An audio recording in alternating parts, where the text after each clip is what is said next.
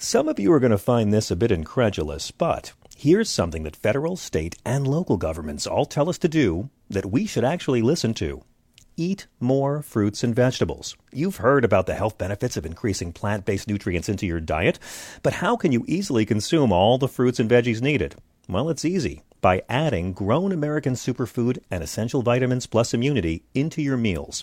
Grown American Superfood and Essential Vitamins Plus Immunity is a power blend that has 31 fruits and vegetables in every scoop. Organic vegetables, super greens, super fruits, and super sprouts. It is fortified with essential vitamins plus an immunity boost. And right now, you can get a free 2-week supply of Grown American Superfood and Essential Vitamins Plus Immunity by just paying $8.95 for the shipping and handling. And not only that, you'll also get a free frother to quickly whip up your healthy and nutritious Grown American drink. Go to grownamericansuperfood.com/John and order today. Hi there, it's Julia Louis-Dreyfus. You may know me from my podcast called Wiser Than Me, where I talk to older women and get their wisdom from the front lines of life. I was amazed by how many people told me our show made them look forward to getting older, which is why I'm here to talk about Season 2 of the show. Sally Field, Billie Jean King, Beverly Johnson, Ina Garten, Bonnie Raitt, just to name a few. All hail old women. Wiser Than Me Season 2 is out now from Lemonada Media. This is the John Fugelsang Podcast. Rhonda Hansom's a great stand-up. She's open for Anita Baker and Diana Ross and Aretha Franklin. She does great solo shows. You can catch her on Politipod, available on SoundCloud. It is Tall, Dark, and Handsome Monday. All hail the Queen. Ms. Hansom, welcome back. I'm black, y'all. Thank God. Thank God for that. It's good to see you. Happy post-Easter. How was your weekend? Oh, my weekend was incredible, John. I had 2 nights of Seders, and it was very interesting. It was in 2 different locations, 2 different hosts, and they both had the same new Haggadah, which included the gospel, "Go down, Moses, way down in Egypt land, let my people go." But neither one of our hosts wanted to sing the gospel. I thought finally, after 40 years of die, I'd get some soul in a Passover meal. But it was great. And then I would go to a gospel Seder anytime. I'm always really? Well, I mean, look at all the cultural overlap between black folks and Jewish people. I mean, historically and culturally. And I mean, it's just all about like overcoming obstacles with great humor and great music. It's why all the great comics and all the great musicians are black and Jewish. I mean, seriously. Absolutely. Absolutely. And also very interesting that this has been like a triple threat holiday weekend with Easter and Ramadan. I saw where some parents actually dressed up as bunny rabbits to pick up their children. Okay, I listen. I got to ask you about this because this is in Austin, Texas, and I know Austin's supposed to be weird, but like, what exactly happened? The parents, they showed up at the school in bunny costumes, right? That's the first sign something's askew. Yes, to hand out Easter candy. You know, okay. I'm trying to be happy just that they didn't show up, you know, handing out firearms to all the children. I mean, Texas, you never know. I mean, maybe in other parts of the state that could happen. Now, they had like what, the little plastic eggs, right, that you put candy in, which we did. Little plastic Easter eggs that are usually, and most of them were filled with candy, but a select number of them were filled with condoms, John. And not the edible kind. I wanted to, because that might have been okay. You know, you could, yeah. What were they thinking? I mean, what's wrong with Peeps? I mean, Peeps are notoriously known as holiday candy. I thought Peeps work as birth control as well, too, if you ask me. So it works all around. My understanding from what I heard is that the mom works as a pharmacist. And that she was dressed up as a bunny while doing a safe sex presentation at a clinic, and then she just called her husband for help, and her husband grabbed the wrong eggs, more or less. grab any basket that's handy. The old switcheroo. It's worthy of Shakespeare, John. It's worthy of Shakespeare. So funny, because I saw the tweet from one of the parents who he wrote, a parent showed up at my kid's elementary school dressed as an Easter bunny during pickup. He handed out eggs, mostly filled with candy, some with unopened condoms. Not sure this is the Austin Weird I signed up for. The school district had to write to all the parents and explain what happened. It's so funny. I'm sorry. It's so funny. I think I'd rather that than having to explain to the parents why we're actually teaching American history in elementary school, which is being accused of being disguised as CRT. I think it's better to have to explain that condom Easter candy mix-up. Well, the worst part, all of it is it made all of the revolting right-wing fascists really happy. George P. Bush, who's been revolting for many years, he's running for attorney general, and he said radicalized leftist parents and school administrators are out of control, attempting to exploit our children while in school. As AG, I'll hold school districts accountable for their failures to protect our kids. It's good to know that there's a Bush out there who's exploiting this for his own crass political gain. They do it so well. They do it so well. If only Jeb had a condom at the right time, this wouldn't be happening. How are we going to be able to protect our elementary school children, John, without giving them guns? And how are we going to elect Republicans if we can't scare parents, Rhonda? This is circle true. of grief. This is true. Well, happy Easter! It's so good to see you. Oh, I love it. I love it. This is a critical time for me.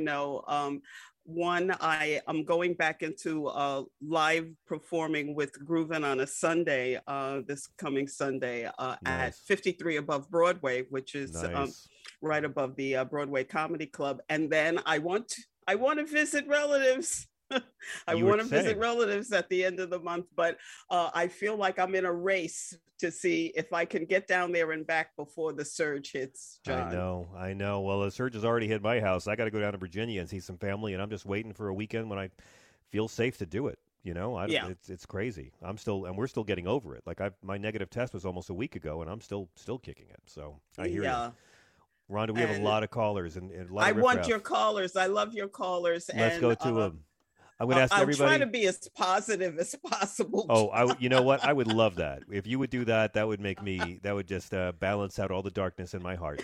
Everyone, there's a lot of calls, so we're going to try to get to everyone. Please make your questions or your jokes or your threats as tight as possible, beginning with the fabulous Sela in Texas. Hi, Sela. You're on with Rhonda. Hi, John. Good evening. Calling from the land of the fruit Nazi. Mm-hmm. Because of his behavior. Governor Abbott is the fruit Nazi. I like it. He's a fruit Nazi. He really is. Okay. Anyway, I'm sure he pissed off a lot of truck drivers because I'm married to one, and I would know these things. But first, I wanted to tell you, you've been mentioning George Carlin a lot, and you mentioned Shreveport, Louisiana, home of the Louisiana Hayride.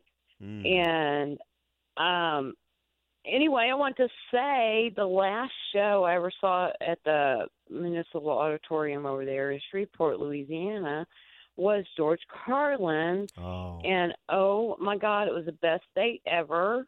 It involved a joint, a key bump, and a lewd. Oh, my God. And it was great. And my ribs hurt for a week. And, wow. Oh, my God. I'm sure George would have approved. I'm sure he would have. He totally would have.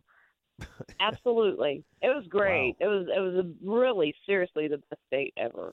I feel like such an Amish, Rhonda, because I don't need any drugs to enjoy George Carlin, but it sounds like Sela had a better time than I ever did.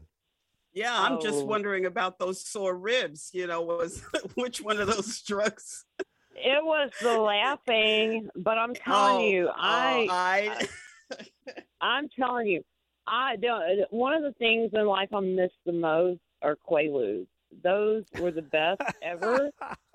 Yeah, I love them. I didn't need any alcohol, anything ever. If I just had a lewd, Never before my time. You But missed it, John. the very fact that our government got rid of Quaaludes shows they can get rid of a drug when they want to. The government can do it. Yes, Yeah. they can. And They sure can. Yeah, if they want to do anything, they totally. You can't find a lewd in this land. That's the whole thing about Bill fentanyl, Cosby. Fentanyl you can find everywhere. The fentanyl, Yeah, that's easy.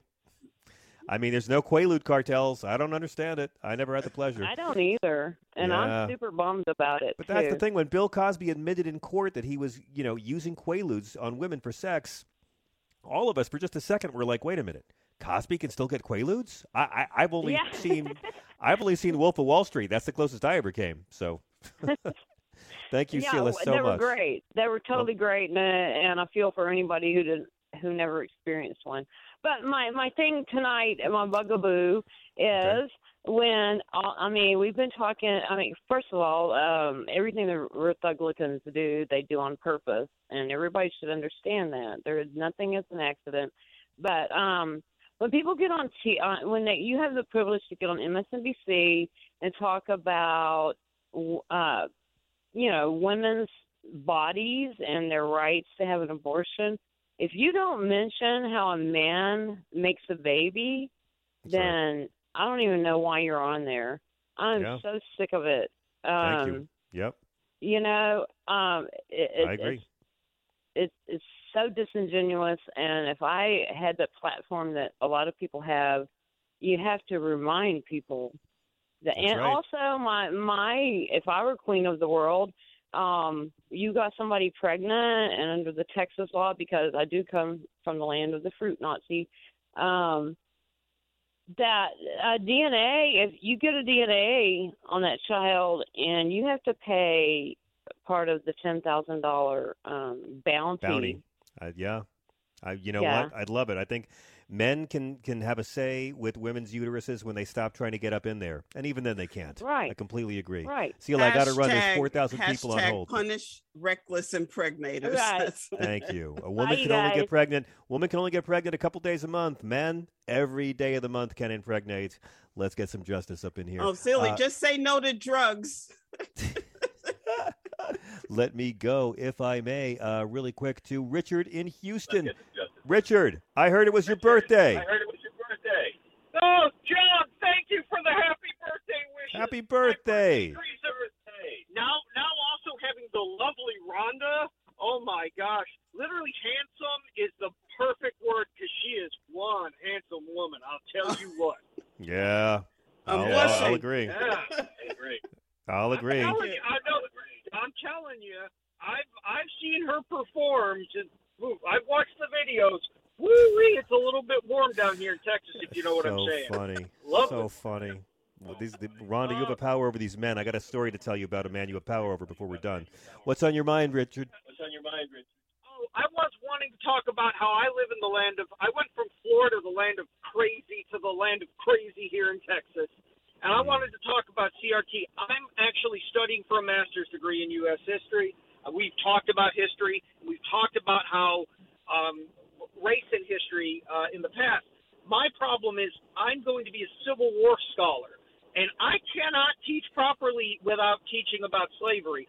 How long until these people saying, oh, we have to ban this book in CRT here in high schools and in elementary schools, how long until a state institution comes to me and says, you can't talk about that? Yeah, because it might make some kids' parents feel bad. It actually what will probably happen is they'll just start saying that it didn't really exist, that that slaves were tourists who got, misdirected, and they never even thanked white people for the free boat ride. Never thanked white people for the boat ride.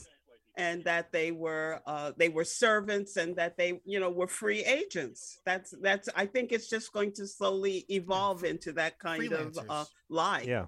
We began the show tonight with a discussion about how they're trying to whitewash the 3/5 compromise.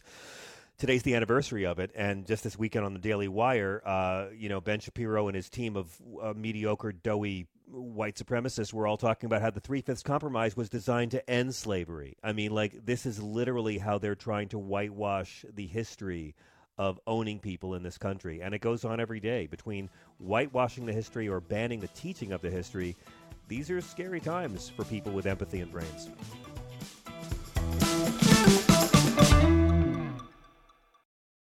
Getting the smile and confidence you've been dreaming about, all from the comfort of your home, isn't a total mystery with Byte clear aligners.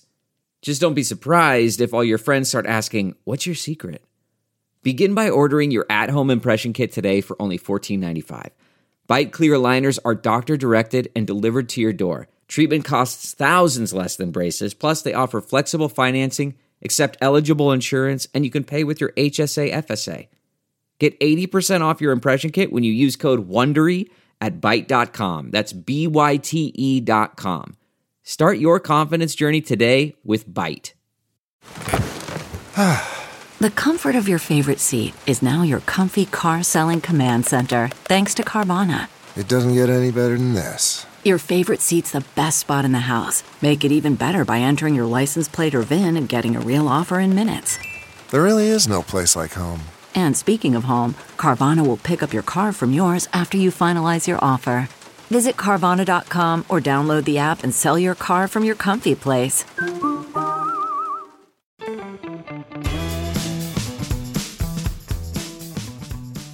It's not that often we get Keith Price on our show. And it's really not that often we get Keith Price to join our show on his actual birthday. Yes. Yes. Oh, my God. For the uninitiated, for the great unwashed, let me tell you something. Keith, he is a multi-hyphenate. He is a comedian, an actor, a writer, a podcaster, a broadcaster extraordinaire. He was the first openly gay black host here at SiriusXM, co-anchoring the morning show on the late-lamented Breakthrough channel, OutQ. Be sure to treat your brain to his wonderful Broadway podcast, Keith Price's Curtain Call. He is our comedy daddy. Happy birthday, Keith.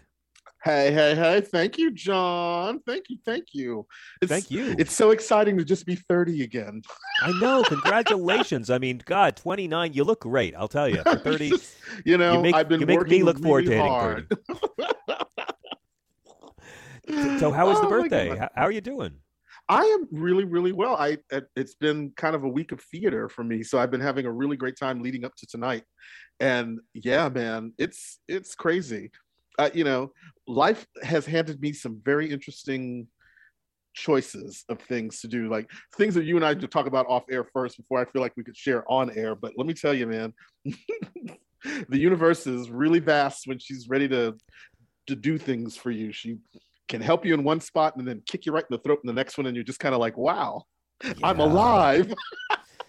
Yeah, I mean, it's scary. I mean, change is the one constant in life, but I'll tell you, I mean, fate just intervenes, and some of us spend years praying that something changes in our life. Some of us spend years dreading change in our life. Some of us want change while also dreading it at the same time. I mean, you went through a big breakup this year. This was you've had a pretty dramatic. There's a lot of stuff going on, man. Like, breakup, job hunting, still trying to get, spots and do comedy, but then at the same time, keeping my theater love together, trying to do interviews. It's like, it's interesting how everything is happening all at once. And now I have to start grabbing at every opportunity that I get. So yes, yeah, it's been, it's been quite a challenge. You're my one contact, my one, a tie to Broadway, because you are still, I've only seen one show since the pandemic has sort of begun to end. It hasn't ended. It's still a goddamn pandemic. Not over, but yeah. No, it's not over. But you're going to see shows. I've seen one off Broadway, one Broadway show.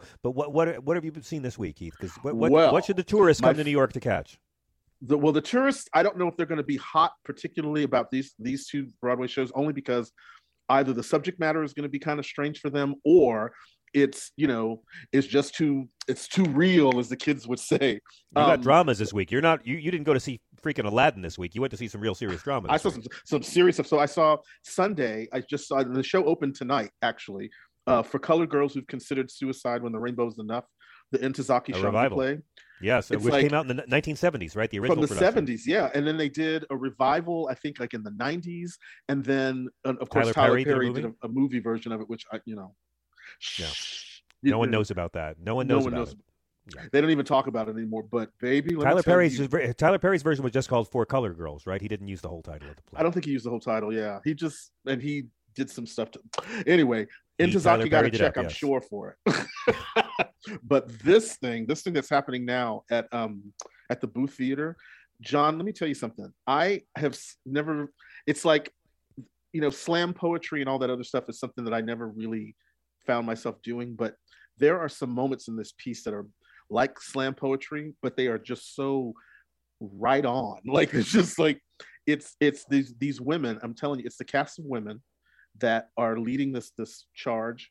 One of my favorites in the show is a Drama Desk nominated woman. Her name is Kenita Miller, and she is pregnant right now. And she's on stage creating art at the same time while she's simultaneously creating life at the same time. And it's like, if that is not more Black woman energy than you can ever handle on stage. I think she's having a girl too. So it's just like, she's got all of this Black woman energy that's happening. And it's like, I don't think that there's been anything this fierce on Broadway in a long time. And right now, there's a whole lot of Black themed shows, Black energy things, but this is one of the few that has all women. There's even a woman who's deaf and signs. Oh, wow. Some of this as well.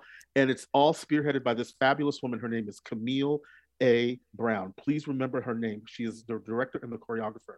And I met her when she was nominated for a Tony for choreographing Once on This Island. And it turns out that she's like, this particular year, she is the first Black woman to not only direct, but to also choreograph a show on Broadway. She's also the first Black woman to direct a show at the Met, because they did Porgy and Bess, this huge opera style thing of Porgy and Bess that she choreographed, which is something that you don't usually hear happening at the Met. So she choreographed this opera. Right. And she is, I'm telling you, man, this woman is doing some serious work on the theater stage. And I'm telling you, you will not see anything more fierce, more crisp, more precise than this particular show. So you know what's amazing about this? This is so inspiring, because like just the other night, I finally got around to watching the great Japanese film that won the Oscar this year, Drive My Car, which is about a production of Uncle Vanya, where the cast is in Japanese and Mandarin and Korean and English and sign language. And, it was only 10 years ago that Hamilton came to Broadway, right? Where people were so shocked that you would see African Americans playing George Washington, that you would see three women of three different races, a white woman, a Black woman, and an Asian woman playing the Schuyler sisters. And now it almost seems quaint that we were so shocked by that. I'm hearing about this production of 1776 they're bringing back to Broadway that has zero white men in the entire cast. It's all non-white, and it's very frequently non-binary as well, right? Like there's a little bit of everything, but it's virtually all women.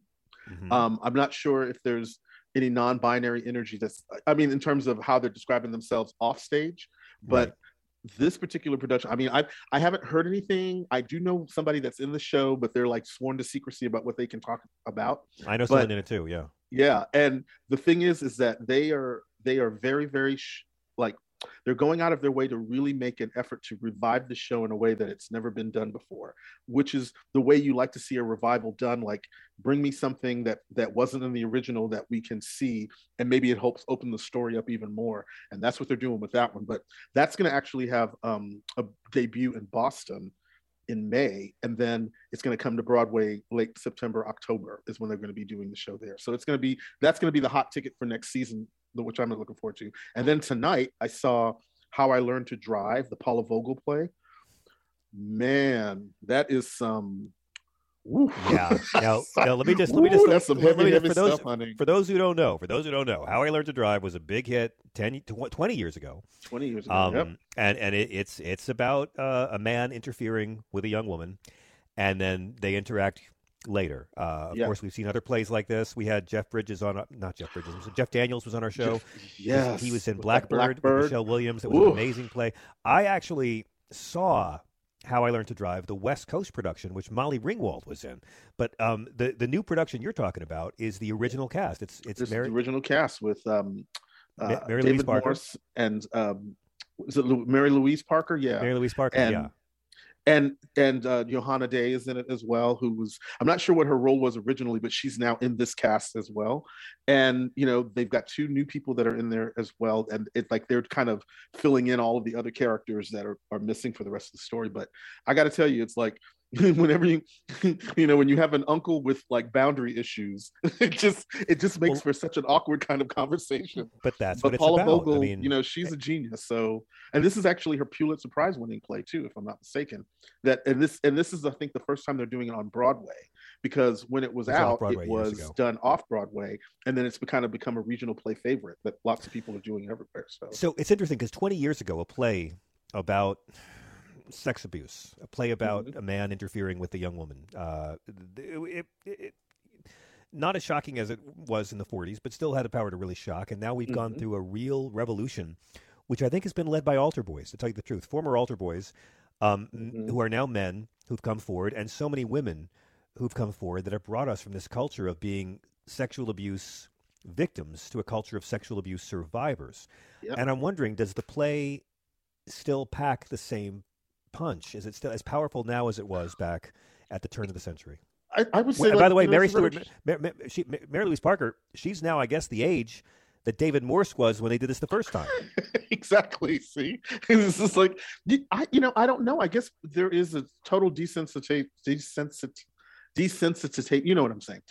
We're not as sensitive as we were 20 years ago to a lot of things. Right.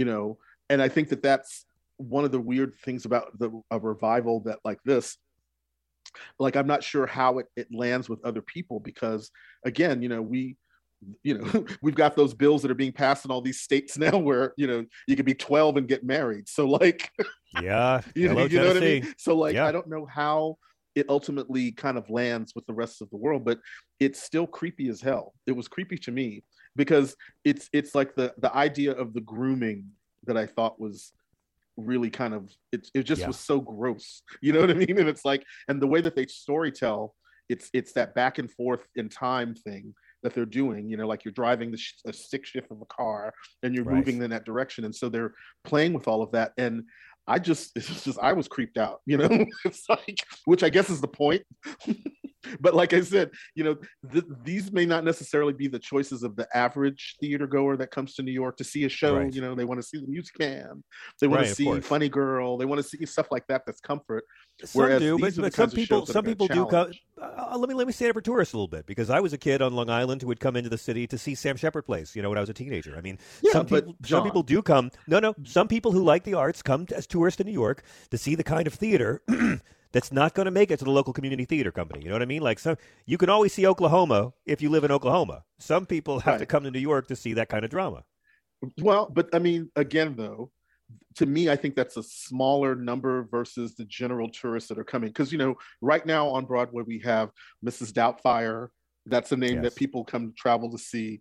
We've got MJ, the musical. So everybody's coming to see the Michael Jackson thing. There's still Tina. So there are people, even my sister who's coming in June, like she's already got MJ and Tina on her list of things to see, whereas I think she would probably enjoy For Colored Girls, but that's not something that would be right on the top of her radar, just as a regular theater person. Whereas, like you said, the more astute theater person is going to come and see these particular productions and walk away with a whole lot of stuff. But for me, For Colored Girls is the one that you're going to really see a lot of attention being played to. I hope so. So, good kudos on both, honey. But I'm excited because I'm going to get to see A Strange Loop this week.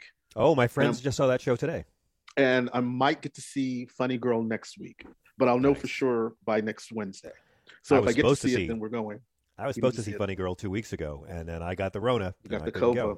I wasn't able to go. I just realized, guys, the common thread here, how this all relates back to me. Oh, because it is all about you, Chris. That's right. How I learned to drive is at the Manhattan Theater Club. Right. Is that true? Mm-hmm. Mm-hmm. That's where I saw Blackbird. Oh, no way. I saw Blackbird too. Wasn't it amazing? That was the first time Jeff Daniels did our show was for Blackbird. When I saw it was Jeff Daniels and Allison Pill. Yeah. I saw it on Broadway when Michelle Williams took over. Yeah. That show was creepy. That was another one. It was like because I saw it with him and Michelle Williams. Yeah, that's what I saw. And I just was like, it was one of those shows that at the last scene of the show, it was wonderful to listen to everybody in the audience gasp, because it was like, there was that horrible scene, where we finally find out who this guy's been talking about all through the show, and then the girl shows up and everybody in the room just was like, oh my God. Yes, that's what you want a theatrical experience, to collectively get all of these people in a room to see a story and go through that whole story journey and just be like, wow, just wow. I don't want to give the ending of that away either, because that was a very pivotal moment in that piece, that you kind of sit through a lot of stuff that those two characters go through, and then that last scene happens and you just kind of go, oh my God. Yeah. Well, like, I actually think that Solo. He kills Han Solo. Stop ruining it. I actually think it's very, it relates a lot to what's going on right now, because grooming is a word that if you didn't know before, you know it now. And it's largely due to homophobes and transphobes in the Republican Party. The anti-transgender movement and the anti-gay movement have always been fueled by these scary anecdotes about predators in restrooms, or adults pressuring children to do things. Although they're really you can't really groom a child to be transgender. I'd like to point that out. You cannot groom a child to be gay. A child is either going to be gay or not. It's like saying I'm going to groom a child to be straight. It doesn't work. You can't do it. And I want to also remind people that more Republican senators have been arrested in public restrooms than transgender women. But and attacking people's children. Yes. Just saying. Yes. So I mean, there's no good reason for anyone, even if they pretend to be Christian, to hate transgender people who are just minding their own business. That's what bigotry is. But I find lately, really just the last month and a half, the word grooming has become so ubiquitous in the news and in political discourse about discussing LGBT issues in the public schools. Now, Keith, we've talked about this Don't Say Gay law in Florida. Yes. Which Ron DeSantis is very mad, saying it's not Don't Say Gay. Don't say gay. And in fairness, it's not a Don't Say Gay bill. It's a go ahead and say gay, and we will allow any bigoted yahoo to sue the fuck out of you and your school district, and the local taxpayers will foot the bill. But exactly. This law, it explicitly forbids any mention of gay people or trans people to kindergarten through third grade. And the pretense of this is we're not bigoted, but what they're saying is if you acknowledge that gender transitioning is a thing, if you acknowledge that there are same-sex couples, that's the same as pedophilia. That's the same as grooming. And Keith, my whole life as a straight boy, I can tell you that millions and millions and millions of straight people have been groomed. Children are groomed to hate gay people my whole life. Children are being groomed right now to despise trans people who have never bothered them. But grooming as a term is just always loaded with the notion of pedophilia. And our conservative culture thinks that's just great. Yeah. They think that's great, but they don't actually realize that it goes back to my minister growing up at the Mount Moriah Missionary Baptist Church, and Reverend Gates used to say to us that when you point the finger at someone, there's three fingers pointing back at you. So as much as these people are spending their time trying to point the finger at gay people and anti-trans people, what they're actually, trying to create hate around that's them dealing with that issue on themselves. Like you say, all folks want to do is, I just want to go to brunch, hold the hand of whoever it is I'm dating or stooping or whatever's going on. And, possibly I'm all about Mykonos in the summertime. I'm just saying, if it's going to be that way, but the idea that this whole destruction of their fiber of life, what they're calling their lives, that we allegedly are doing to them, it isn't us, it's them. It's their anger and their hate that's fueling all this craziness within their particular space that's spilling out into us. And it's we are the catalyst for their crazy, but it's not us that's doing anything. Exactly. Well, I don't know what to do with that, except for I wanted to, I mean, at this point now we're at the place where we're going to have to just start taking some people's, taking some toys away from people. And I don't know how you got to get the toys out of the kids' hands. If you got to beat them to take it out of it, then maybe that's perhaps what you may have to do. However, people like DeSantis and Governor Abbott and that crazy broad, and was it one of the Dakotas? I don't even know what that crazy broad's name is. Christino. Like those people need to just be picked up and just put someplace else. Now, I don't know how we could do that. But they have to go. Their energy is not going to move this country forward. And the more idiots that are supporting them for whatever reasons they're choosing to support them, this is going to be on them. This is on them, because gay people are going to still be here. Trans people are going to still be here. And what's going to happen is you're going to keep fucking with us. And then eventually we're just going to haul off and start slapping motherfuckers. Because that's what's going to happen. It's like, I'm going to start carrying a bat around like the guy in Walking Dead. That's, the steel bat that also has the barbed wire around the end of it, because that's what's going to happen. We're going to have to start to, because again, they're going to keep coming at us and keep coming to us until we have no choice but to respond. It's kind of like with Black folks. People have slowed their stuff down about Black people and getting scared by Black folks because Black folks are fighting back. Black folks are arguing. Black folks are setting shit on fire. And so all of a sudden now you want to have discourse, and we want to have to try to find a way to find peace. It's like, well, that's because people started busting some heads and tearing up some buildings. And it's eventually gay and trans people are going to be doing the same thing. I love this conversation. I love this conversation because, well, let's unpack it a little bit more, Keith, if you don't mind, because the most common definition of grooming, let's really break this down, because this is what this whole deeply bigoted law in Florida is about, right? And it is anti-gay. They say it's not anti-gay. They say it's anti-grooming. But the most common definition of grooming is when an adult tries to nurture a friendly connection with a child in the hopes that eventually it'll go sexual. That's pedophilia. Now, this is why it's so evil when Ron DeSantis and the right-wing people are talking about the grooming law, because pedophilia has nothing to do with LGBT identity. Exactly. And in terms of the trans bigotry, Keith, I could be wrong here, but it's not possible for an adult to groom or pressure a child into gender conversion, is it? A grown-up can't talk a child into being trans. You're either trans or you're gay or you're not. No. The only time you've ever heard something like that happen is when some child at birth has some sort of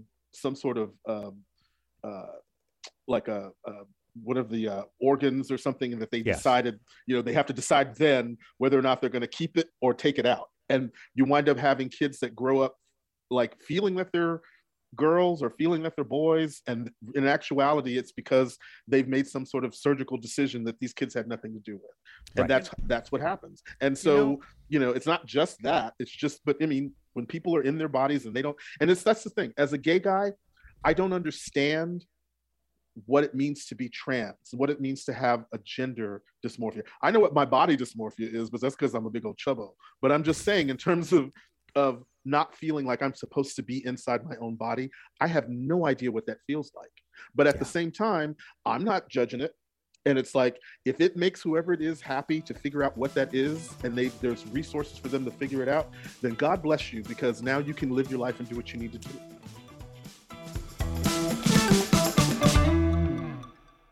Delve into the shadows of the mind with Sleeping Dogs, a gripping murder mystery starring Academy Award winner Russell Crowe. Now available on digital.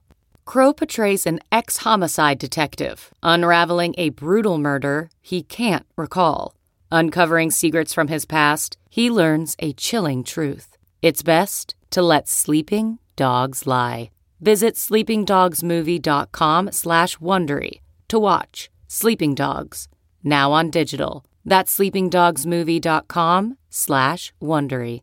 CarMax is putting peace of mind back in car shopping by putting you in the driver's seat to find a ride that's right for you. Because at CarMax, we believe you shouldn't just settle for a car. You should love your car. That's why every car we sell is CarMax certified quality, so you can be sure with upfront pricing that's the same for every customer. So don't settle. Find love at first drive and start shopping now at CarMax.com. CarMax, the way car buying should be.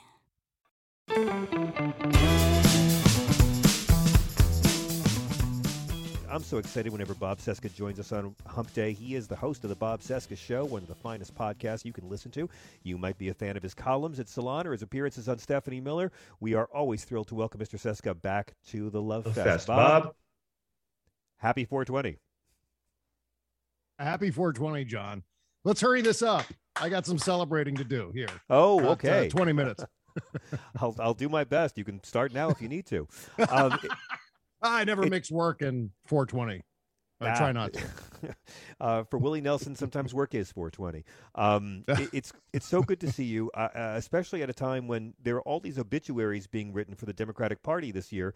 And in the midst of it all, suddenly we have a brand new superstar for this party, State Senator Mallory McMorrow, who we played a little bit of yesterday, who is one of the first Democratic politicians to really powerfully fight back against the ugliest, most weaseliest thing the GOP has done this year, the new argument that anyone who doesn't hate gay children is a groomer. What did you think of the state senator's speech? That was incredible. I think if we get maybe one or two of these a week between now and November, we could actually dominate the midterm. We could actually change history a little bit here. And because it's not just the content of what she was saying in this, oh my God, barn burner of a speech, but it was also the way she said it. It was her delivery. It was the writing in the speech. It was exactly what more Democrats need to do. And that's evidenced by the fact that at last check, I think it had 9 or 10 million views, something like that. Yeah. So we get more of that. I mean, that was my first reaction. I said, oh my God, this is exactly what we should be doing. And in fact, I was so enthused by it that I contacted Rachel Bidikofer, who's been on your show. And I had her back on my show again. And we talked about this speech. And then from there, what the Democrats can do to better their odds in the midterms. So right now, Dr. Bidikofer is very, well, let's say not very hopeful in terms of what the outcome could be, although she is shooting for the Democrats with 51 seats in the Senate and 218 seats in the House. That's her goal. Now, getting back to State Senator McMorrow, the only thing, and this is, I would say this is more of a nitpick on my behalf, John, but the only thing I would have to say about that speech is it was still running after the Republicans. Remember I talked about last week about where we seem to be the people who chase after the elephants in the parade and scoop up their poop. We need to be leading the parade. Yeah. And in this speech, she was actually responding to the Republican message instead of seizing the initiative and relating a Democratic message. But that, I mean, we can still do that. That can still happen. It doesn't need to be, this speech didn't need to be everything. It was a great template for how Democrats should be speaking to the public. It doesn't require the traditional press. It doesn't require Chuck Todd on Meet the Press to talk about it in order for it to resonate. It resonated naturally because I think Democrats, voters especially, and I'll speak for social media, craving this kind of forcefulness, this kind of strength at a pulpit. And I think that's what needs to happen a lot more. And if I often. may, this kind of morality, you know, I've got a soft spot in my heart for anybody who actually talks about what Christianity really means and calls out the Pharisees and hypocrites. And she did it in ways that I get very frustrated because the Democrats have ceded Christianity and faith to the Republican Party the same way they have ceded patriotism and the flag to the Republican Party. And as we've discussed, this Republican Party does not fight for a single thing that Jesus taught, and yet the Democrats are so afraid of being called anti-religion, they won't call out this blasphemous bullshit. She did it beautifully by talking about, you know, the hypocrisy of how, her mother wasn't always there in church showing off in a certain pew because they were actually doing the work of the Lord, working at soup kitchens on Sunday. And to me, that's what Christianity is about, not being seen in church, but a prayer of action, being of service to others. That's how I was raised in my Catholic household. It was less about the worship part of religion, and it was more about doing good deeds. It was about feeding the homeless and doing all the things you want to do, carrying the values that you learn on Sunday in church, or in my case, in Catholic school on Fridays in church as well. Carrying those values with you and applying them to real life. And so, that's extraordinarily virtuous. But you also mentioned patriotism a second ago. Yes. And I also wanted to mention too that Dr. Bidikofer on my show today was saying, the Democrats need to play the patriotism card against the Republicans. Hardcore. Because after all, there's lots of evidence showing that they utterly lack they're unpatriotic as a party. I mean, combine not only their support for Vladimir Putin, but, you know, invading and occupying the Capitol. I did a whole list a couple of weeks ago of being reasons why vaccines, this Republican Party isn't being patriotic. against vaccines and masks. They don't give a rat's. They're not pro-life. They don't care about protecting Americans. They don't want to have vaccines and masks to protect American life, but they're fine with a $700 billion military budget to protect American life. I mean, they've been suckered, and I don't think Democrats can necessarily wake people up out of the matrix, Mr. Seska. I don't think they're going to bring anybody into the light, but they sure can sway the bystanders. And they've got to remind people that when you stay home this November, it's okay. There's a racist who will vote in your place. And right now, the racists and the fascists and the corporate con men are praying the good people, the smart people, the folks who can spell your correctly, are too busy to show up and vote. Yeah, and now it's a matter really of some of the third-party groups. I mean, not third-party, but I mean in some of the activist groups under the Democratic umbrella, the Democratic Party itself, the candidates, campaigns. It's time to energize voters. And I think a lot of candidates took a good look at Senator McMorrow yesterday and said, yeah, we need to be doing more of that. I heard from quite a few candidates and also sitting members of state legislatures who are like, yes, we need to, where's the line? Where do I sign up? Where's the clipboard? You know, go and do it. What's stopping you? You've got nothing to lose. You've got plenty of time on the floor of whatever your legislature is, whatever your chamber is. Go and use that time and just make sure it gets out into the world via social media. And that's really a major component of raising the energy level. And without it, we are going to lose dozens of seats in the House. We're going to lose our majority in the Senate. And bear in mind, John, that if we lose Congress in this coming up election, the Republicans will control Congress for the 2024 election and into 2025. Oh, yeah. So that means if there is a contested presidential election, just like last time, and Donald Trump tries to stage a coup or whatever one of his copycats try to do in the face of that election, there will be no Democratic Congress to backstop democracy if we do not turn out in this election and we do not preserve our majorities, not just in Congress, but in state legislatures. Well, not to be a cynic, but let me just give 2 points of mine that are very unpopular opinions. Number one, the people that own the Republicans already own the Congress because they found 2 Democratic senators they could buy off to reject an agenda that was supported by the highest turnout of Americans in the history of our democracy. I mean, they did it. Mitch McConnell was openly urging Republican donors to give money to Manchin and Sinema last year. So that's done. But my, excuse me, welcome to the COVID war. My even less popular opinion is this. As bad as it would be to see the Republican Party take over the House, there's a part of me that is really ready to watch Kevin McCarthy become the most ineffective and the most despised Speaker of the House in history. Kevin McCarthy would make John Boehner look like Obi-Wan Kenobi in that job. Kevin McCarthy would not be able to control his own caucus. Kevin McCarthy would be having Marjorie Taylor Greenes and the Matt Gaetzes run roughshod over him and humiliate him. And it would be the best fundraising tool Democrats would get. It might be one of the best turn out the votes tools Democrats would get because they'd go from a Democratic majority that can't get anything done to a Republican majority that refuses to do anything or to even try to do anything. Their agenda is make the rich richer, do whatever Donald Trump wants, and churn out slogans and outrage. Yep, absolutely. And right now, the numbers look really good for Kevin McCarthy becoming the next Speaker of the House. And I'll tell you why. There are about 25 toss-up races on the House side. Only 8 of the toss-up races are Republican seats. So the vast majority of the toss-ups are on the Democratic side.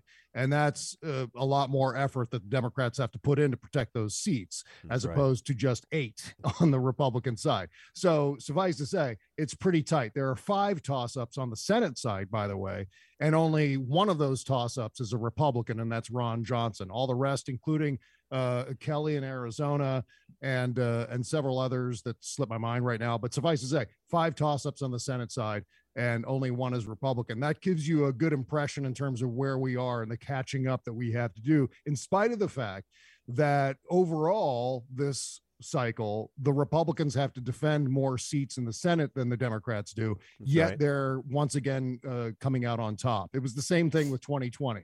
They had to defend way more seats than we did, and yet it ended up 50-50 in the Senate. So it's all about energy. It's all about building the energy. It's all about turnout, too. Yeah. At the end of the day, Yeah. it's not about Joe Biden. It's not about the Democrats. It's about the American people.